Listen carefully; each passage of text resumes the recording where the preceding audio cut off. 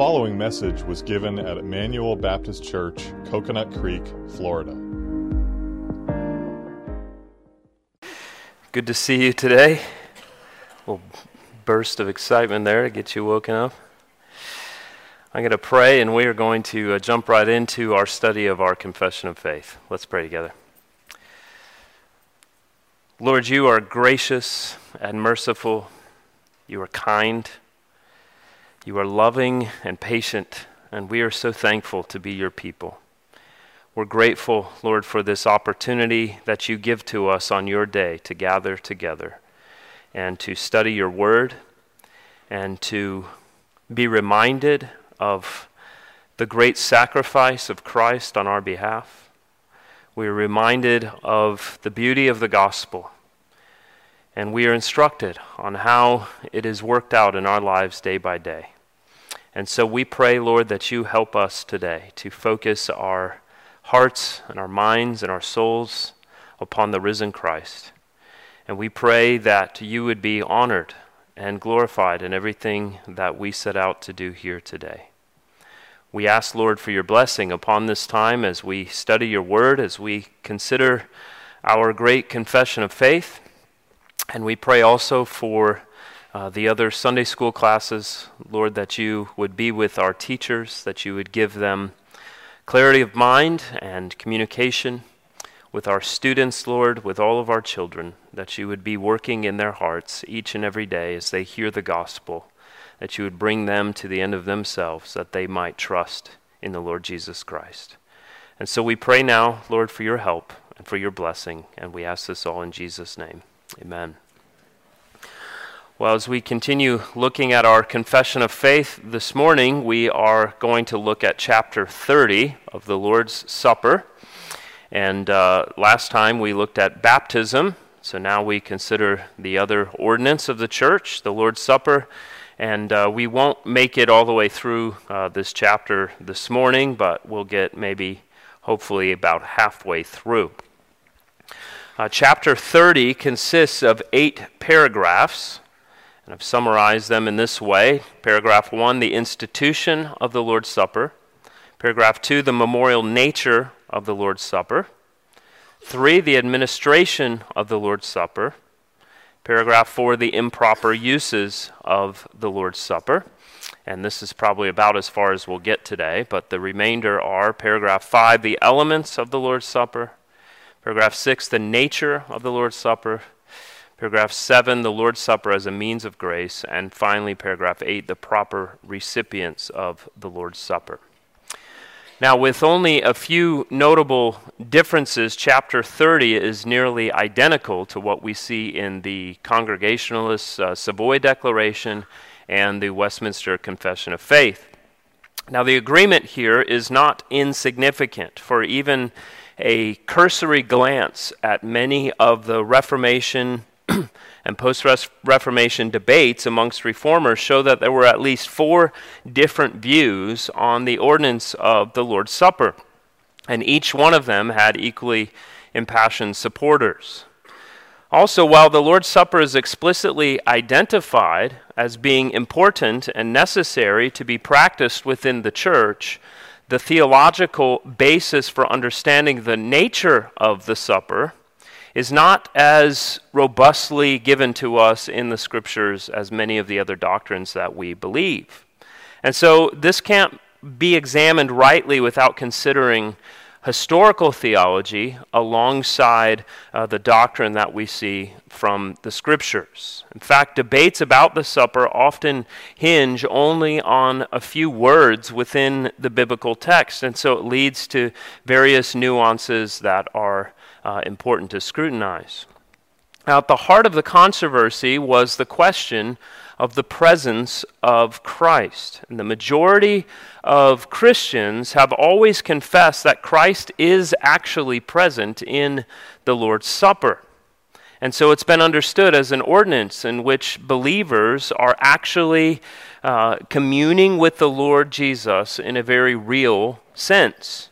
But this is where the consensus ends, because there are various ideas of how he is present in the supper. And the particular Baptists found substantial agreement with the majority of confessional Christians in the Reformed tradition. So let's consider what our confession says. In paragraph 1, we see the institution of the Lord's Supper. And it says, "The supper of the Lord Jesus was instituted by him the same night wherein he was betrayed, to be observed in his churches unto the end of the world, for the perpetual remembrance, and showing to all the world the sacrifice of himself in his death, confirmation of the faith of believers and all the benefits thereof, their spiritual nourishment and growth in him, their further engagement in, and to all duties which they owe to him, and to be a bond and pledge of their communion with him and with each other." And so this paragraph begins by identifying the institution of the Lord's Supper on the same night wherein the Lord Jesus was betrayed. The supper was given to the church as a positive command from the sovereign Christ. And we talked about that back in chapter 28, so I'm not going to go into that language again. You can go and look at that lesson on that chapter. The final meal that Jesus shared with his disciples just prior to his betrayal by Jesus and arrest was the traditional Passover meal. And obviously, we can read about that, and when we get there in Exodus, we'll spend a lot of time thinking about what the Passover meal was, but this was sort of the precursor to the Lord's Supper. It was to be a continual reminder to the Jewish people of the salvation that God brought to his covenant people through the judgment that he visited on the land of Egypt because of their mistreatment of the Israelites. He commanded them to slaughter a lamb, to smear the blood of the lamb on the doorposts of their homes, and the people were to eat the supper of lamb with unleavened bread and bitter herbs. And that very night, remember, the Lord passes through Egypt. He strikes down all the firstborn of the land, both man and beast, and on all the gods of Egypt. And the Lord proclaimed, "The blood shall be a sign for you on the houses where you are. And when I see the blood, I will pass over you, and no plague will befall you to destroy you when I strike the land of Egypt."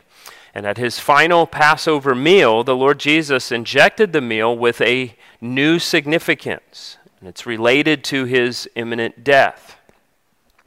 Matthew 26 through 28 says, "Now as they were eating, Jesus took bread, and after blessing it, broke it, and gave it to the disciples, and said, 'Take, eat, this is my body.' And he took a cup, and when he had given thanks, he gave it to them, saying, 'Drink of it, all of you, for this is my blood of the covenant, which is poured out for many for the forgiveness of sins.'" So very clearly, Jesus associated the bread of the supper with his body that would be broken, and the cup associated with his blood that would be shed. And he called it the blood of the covenant. That is the new covenant that would be instituted through his death and resurrection.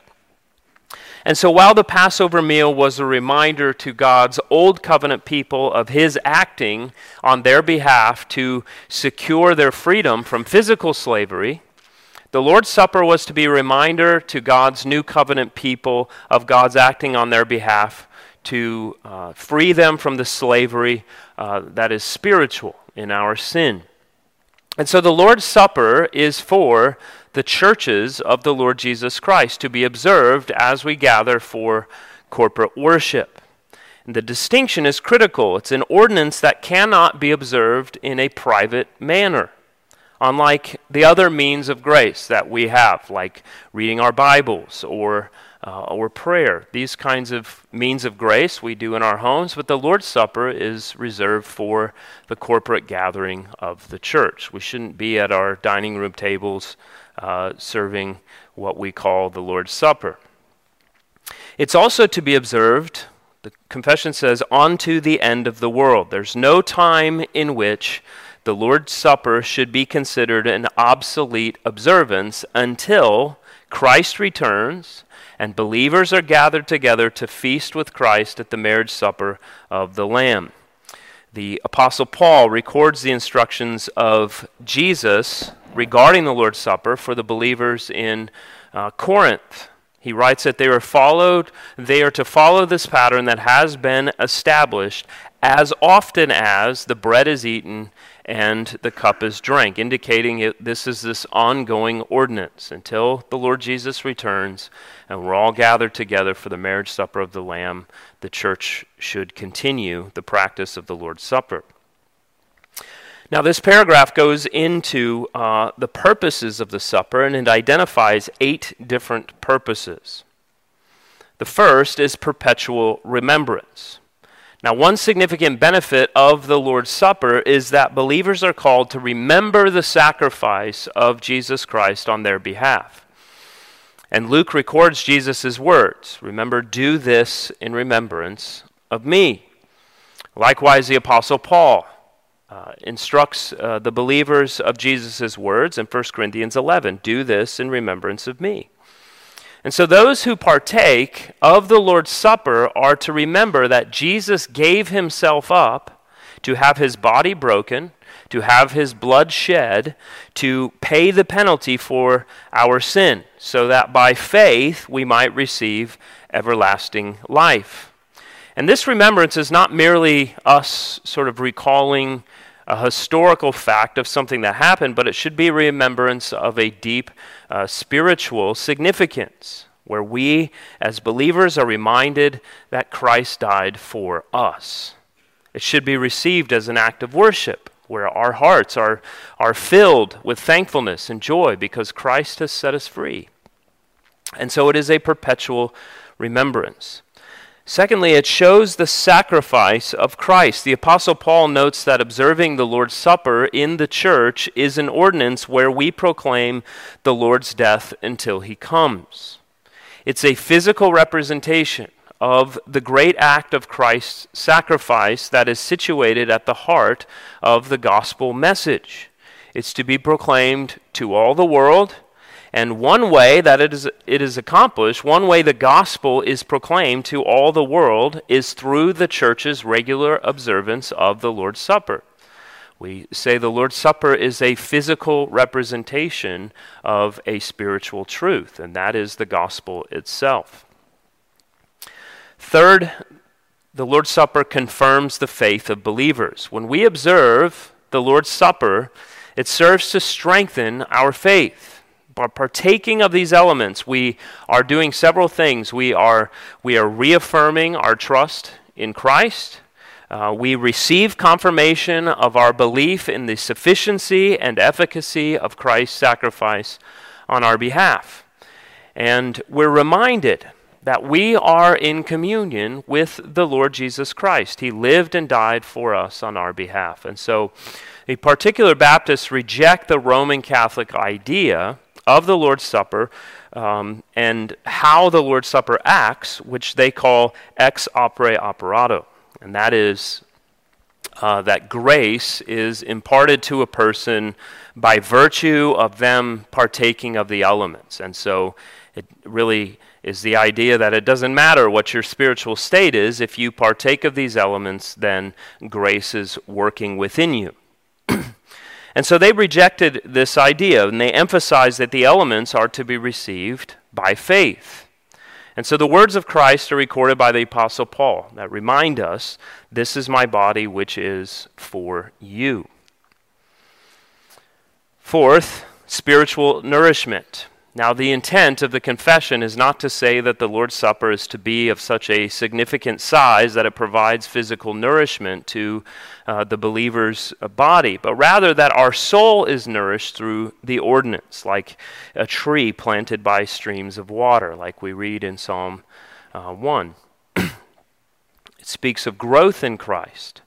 The nourishment of the Lord's Supper results in spiritual growth. And so if a tree is planted by streams of water, what happens? It yields fruit in season, and its leaf does not wither.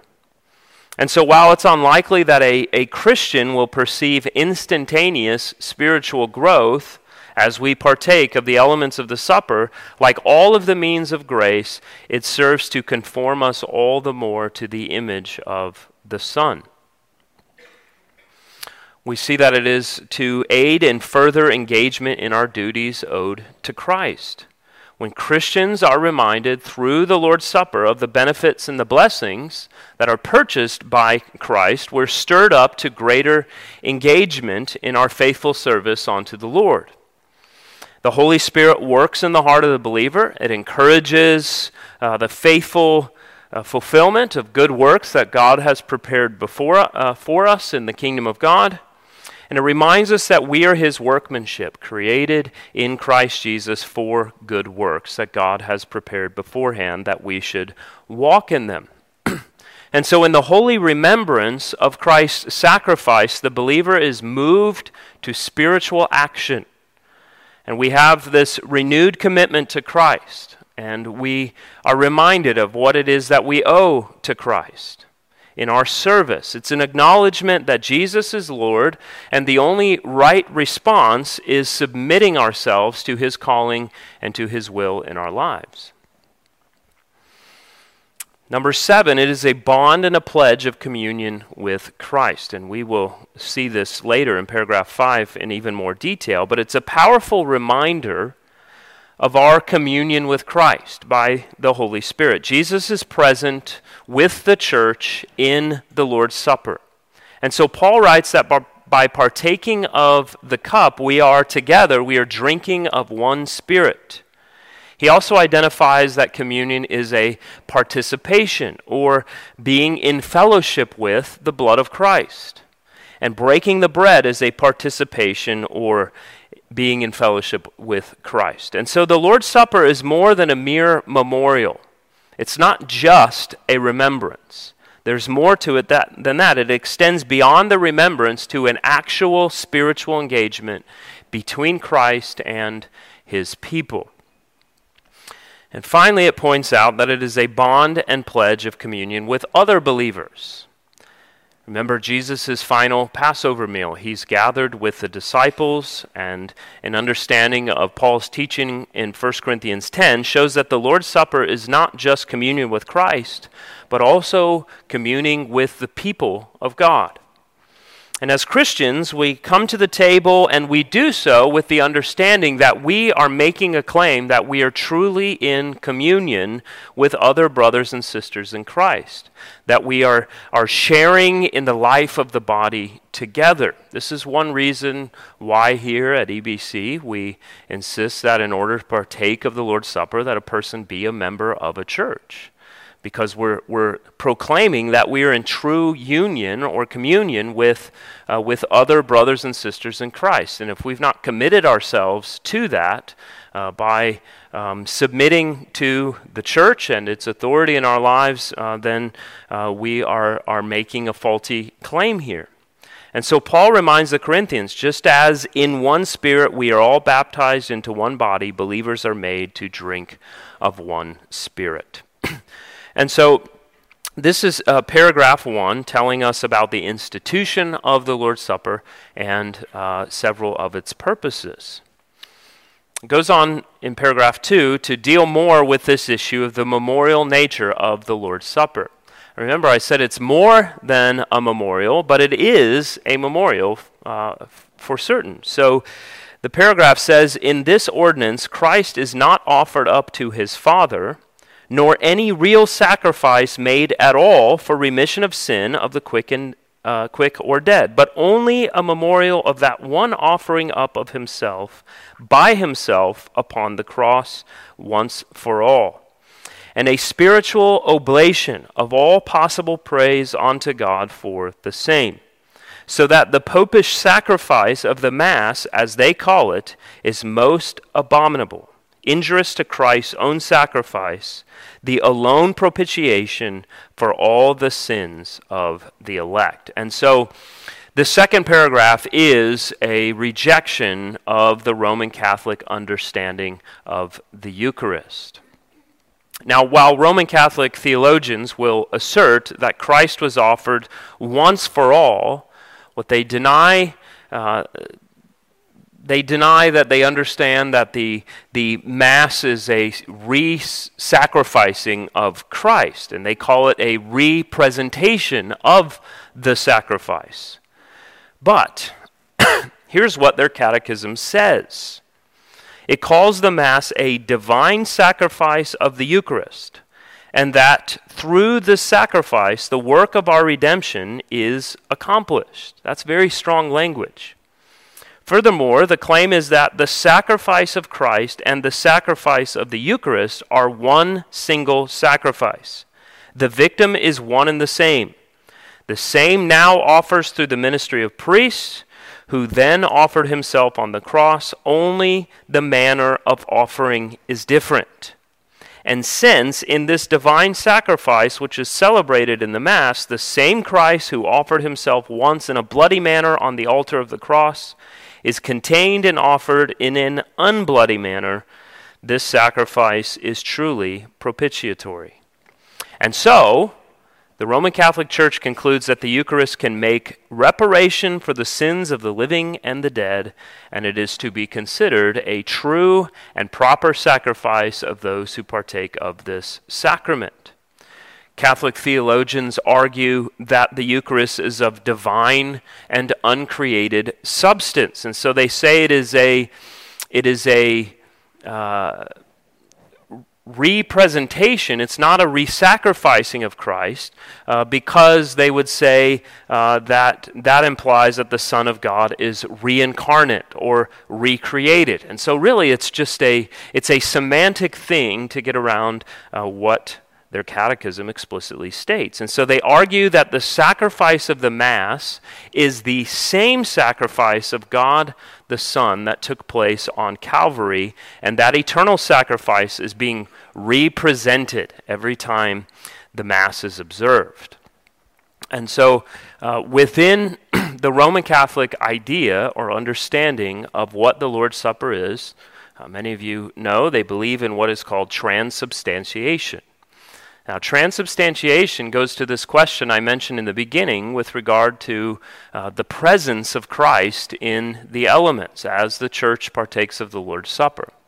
And the basic idea of transubstantiation comes from the philosophy, the philosophical understanding that was given to them through Aristotle and Thomas Aquinas, their premier theologian. He used the ideas of Aristotle to conclude that Christ is actually physically present in the supper. But how can that be? Because it's still bread and it's still wine. And so they made a distinction between what are called substance and accidents. And the substance is the actual substance that you see, the bread and the wine. And it always appears to be that way, it always tastes that way, and it appears as though nothing has changed. But the accidents are those things that make up the substance. They are that which is sort of the unseen reality of the substance. And so their contention is that the substance remains the same, whereas the accidents change. Now again, this is Aristotelian philosophy adopted by the Roman Catholic Church through Thomas Aquinas. And so this is what they use to explain how it is that Christ is actually physically present in the supper. Now, of course, I want to point out that there's nothing even remotely close to this found in the Scriptures. There's nothing that would even touch on this being a reality. And nevertheless, this is what leads to them believing that the Lord's Supper is something that if you simply partake of it, you're partaking of the actual body and actual blood of Christ, and therefore you have grace brought into your life despite whether or not you are doing so by faith.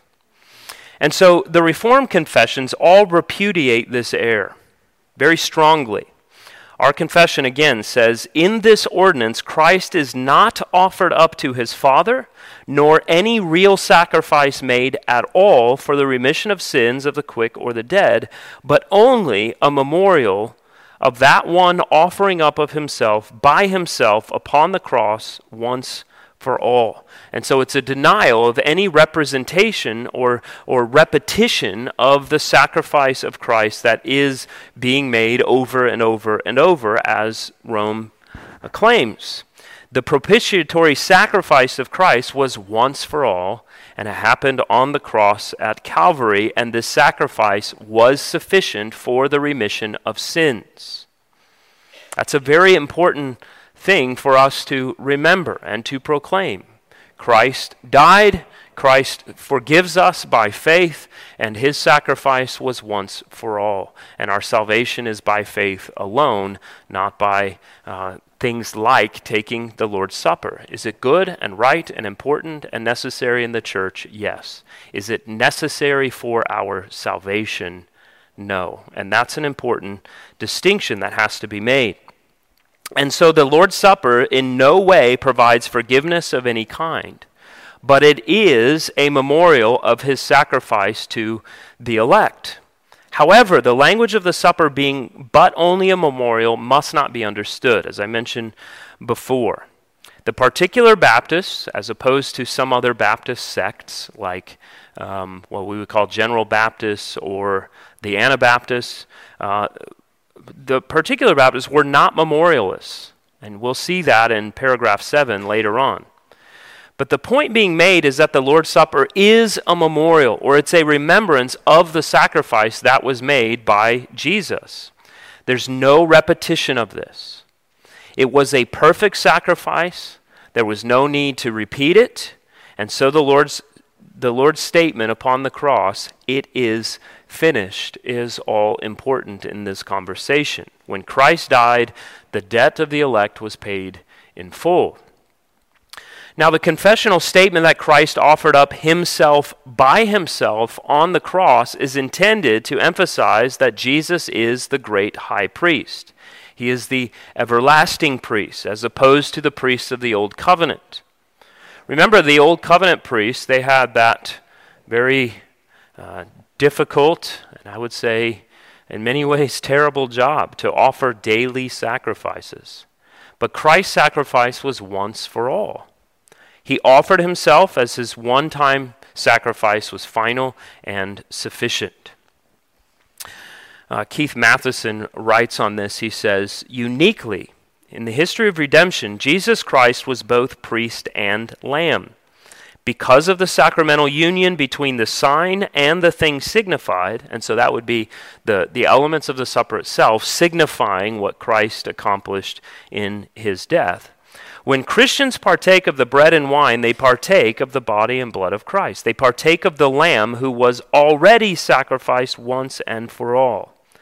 They do not participate in the already completed once-for-all self-offering of Christ, which only he, as the great high priest, could legitimately accomplish. The offering of the sacrificial lamb and the eating of the already offered sacrificial lamb are two different acts. I hope that makes sense. So, John Calvin explains that the sacrifice is to be celebrated in the Lord's Supper, and it was by Christ alone because no other could, and once because the efficacy and power of the one sacrifice performed by Christ is eternal, as he declared by his voice when he said, "It is finished."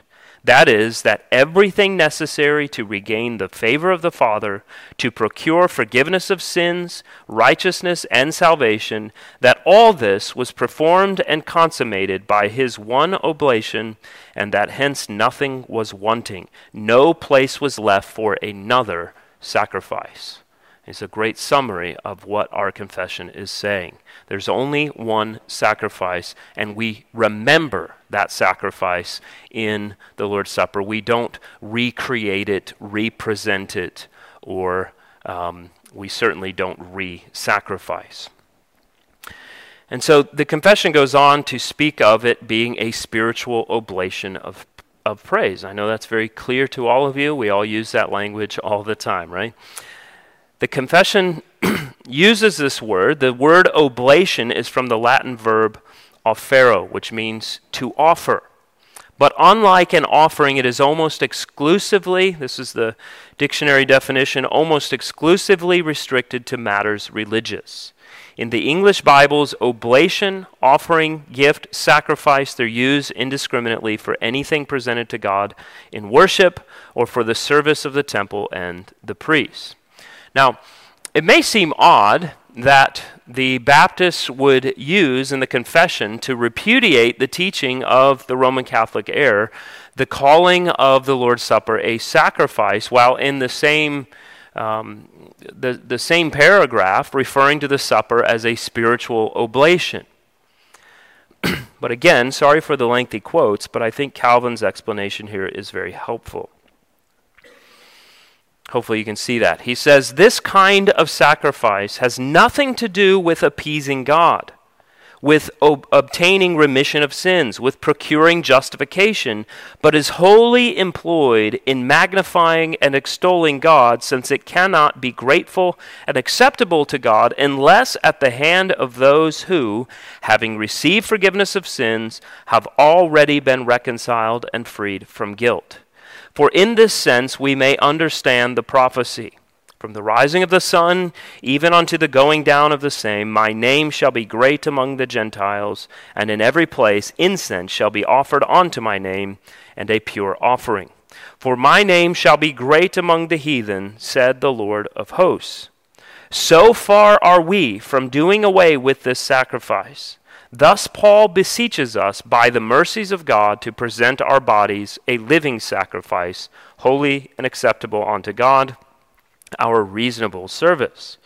Here he speaks very significantly when he adds that this service is reasonable, for he refers to the spiritual mode of worshiping God, and tacitly opposes it to the carnal sacrifices of the Mosaic law.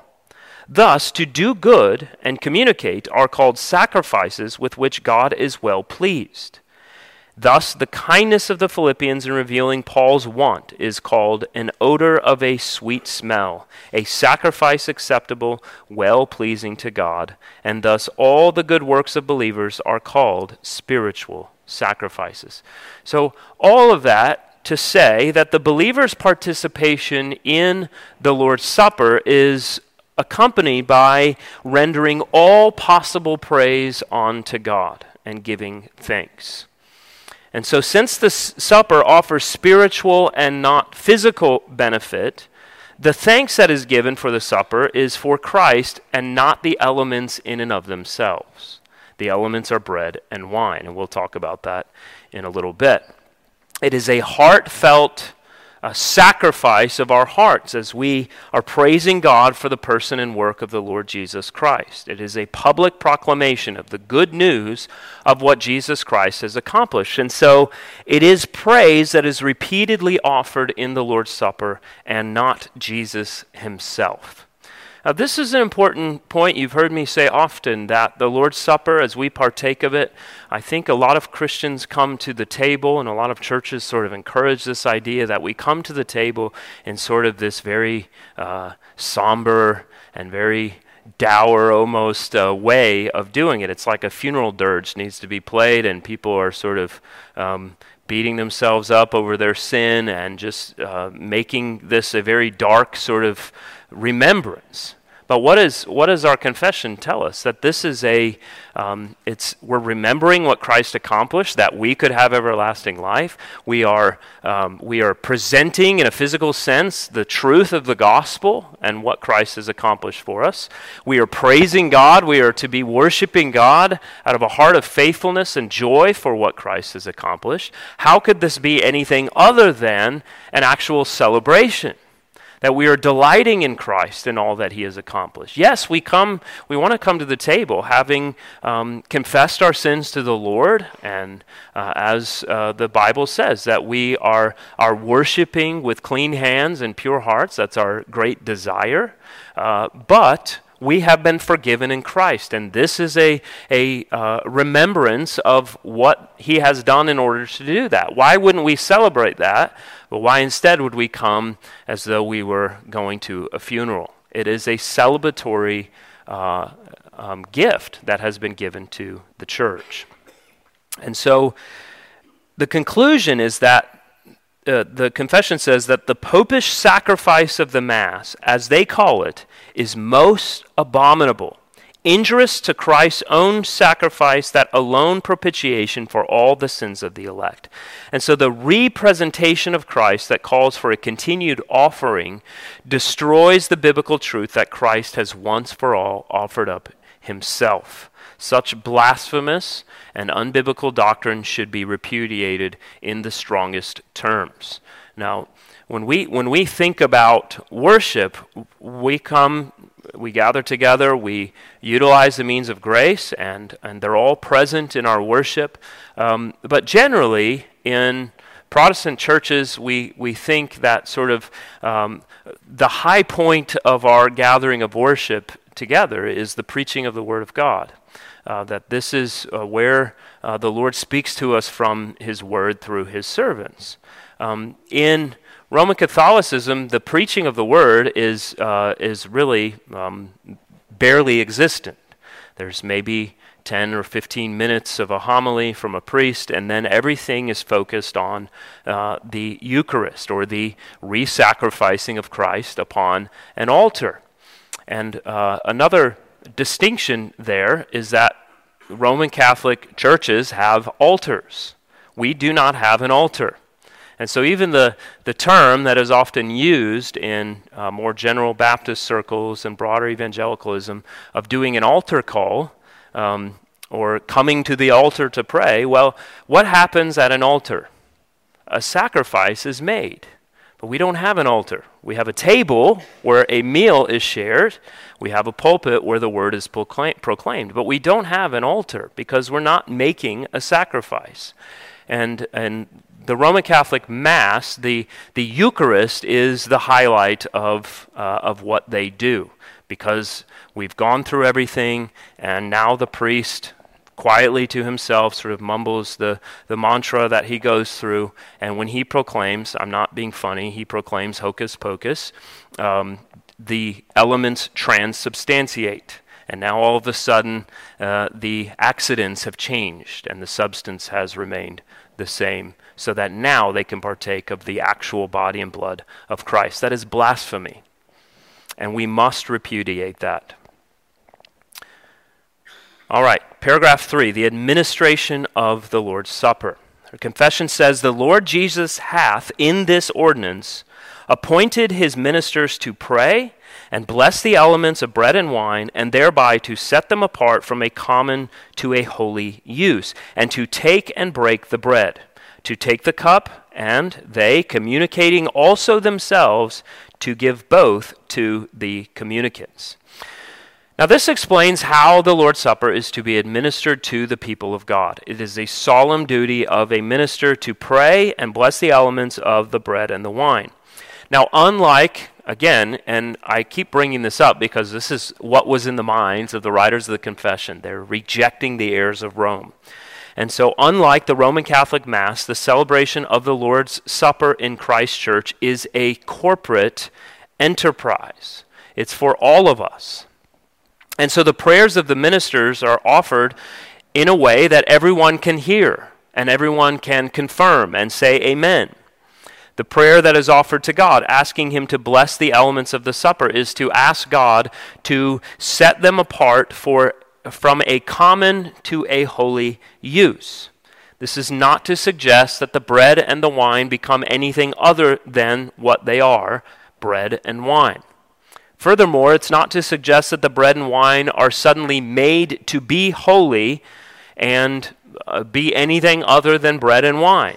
The point is that the people of God, through the prayers of those administering the supper, are asking him to bless the elements for a specific use in the Lord's Supper. And that in so doing this, we're setting them apart from their common use to be used to signify the body and blood of Christ. In other words, the consecration of the elements is the change of their use from one that is common to now being used in something that is sacred.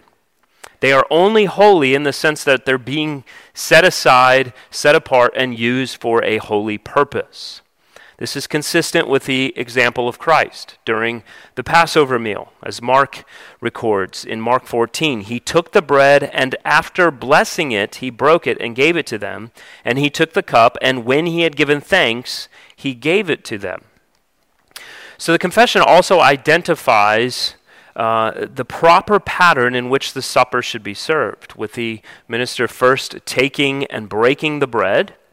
And the breaking of the bread is a symbolic representation of Christ's body being broken for those who are in Christ by faith and nothing more. Nevertheless, as a physical proclamation of the gospel, it is important that the symbolism is present. There's a lot of symbolism in what we do in the Lord's Supper. Secondly, the confession states that the minister is to take the cup and serve both elements to the communicants, in other words, the participants of the Lord's Supper, and also himself. There is never a scenario in which it would be appropriate for a minister to partake of the elements apart from the gathering of the congregation to do the same. Nor would it be appropriate for the minister to refrain from taking the elements while serving them to others. If there is a compelling reason for the minister to not observe the Lord's Supper, he is unqualified to administer the ordinance. And so that doesn't mean necessarily that a man is disqualified from ministry, but maybe there is an issue in which it should be determined that at this moment in time he should not be partaking of the Lord's Supper. Well, if he can't partake of it, he certainly should not be serving it. And so this will get into why, the next paragraph gets into why it was important that this emphasis was made with regard to everyone doing this together, and the minister and the congregation partaking of it together, as they go into paragraph 4 and deal with the improper use of the Lord's Supper. It says, the denial of the cup to the people, worshiping the elements, the lifting them up or carrying them about for adoration, and reserving them for any pretended religious use are all contrary to the nature of this ordinance and to the institution of Christ. Again, a repudiation of a number of errors found in Roman Catholic theology with regard to the Lord's Supper. The Holy Eucharist, as they call it, is the central element of Roman Catholic Mass, and so these errors are not minor. They are very significant. To eliminate the Eucharist would be to dismantle the Roman Catholic Mass, and to dismantle the Mass would be an obliteration of the Roman Catholic Church. May it be so. The Protestants had nothing short of this in mind. This is exactly what they desired. And so the first error that is mentioned is the denial of the cup. There were several instances throughout the history of the Roman Catholic Church when clergy were instructed to withhold the cup from the people. They would give them the bread but not the cup. And so various reasons are provided, one being that they did not want anyone to take the elements with them for superstitious purposes. And so the idea was that they would take the cup and hold it in their mouth and maybe spit it into something and take it with them for some superstitious reason afterwards. By the 5th century, Popes Leo and Gelasius declared that withholding the cup was a heretical practice, but by the end of the 11th century, the practice emerged once again. E.J. Bicknell writes, withholding the cup was condemned by the Council of Clermont in 1095 and again by Pope Paschal II in 1118, but the practice spread during the next 2 centuries and was defended by ecclesiastical writers. The change was made gradually. Aquinas, who died in 1274, only speaks of it as the custom of many churches. Evidence of the survival of primitive practice is found as late as the middle of the 14th century. When the Council of Constance met in 1415, it was widely hoped that the abuse would be checked. Unhappily, communion in one kind was formally adopted as the official practice of the Church. The Council claimed for the Church the power of ordering that the sacrament should be given to the laity in one kind only. In other words, just the bread. And so the Catholic Catechism says that since Christ is sacramentally present under each of the species, communion under the species of bread alone makes it possible to receive all the fruit of Eucharistic grace. For pastoral reasons, this manner of receiving communion has been legitimately established as the most common form in the Latin rite. But the sign of communion is more complete when given under both kinds, since in that form the sign of the Eucharistic meal appears more clearly. And so that's the classic non-answer, right? And you see this often. If you were to go into a Catholic Mass today, most people will partake of the wafer that they serve, but will not drink of the cup. But in Roman Catholic theology, that is perfectly good, even though at one point an infallible pope declared it was heresy.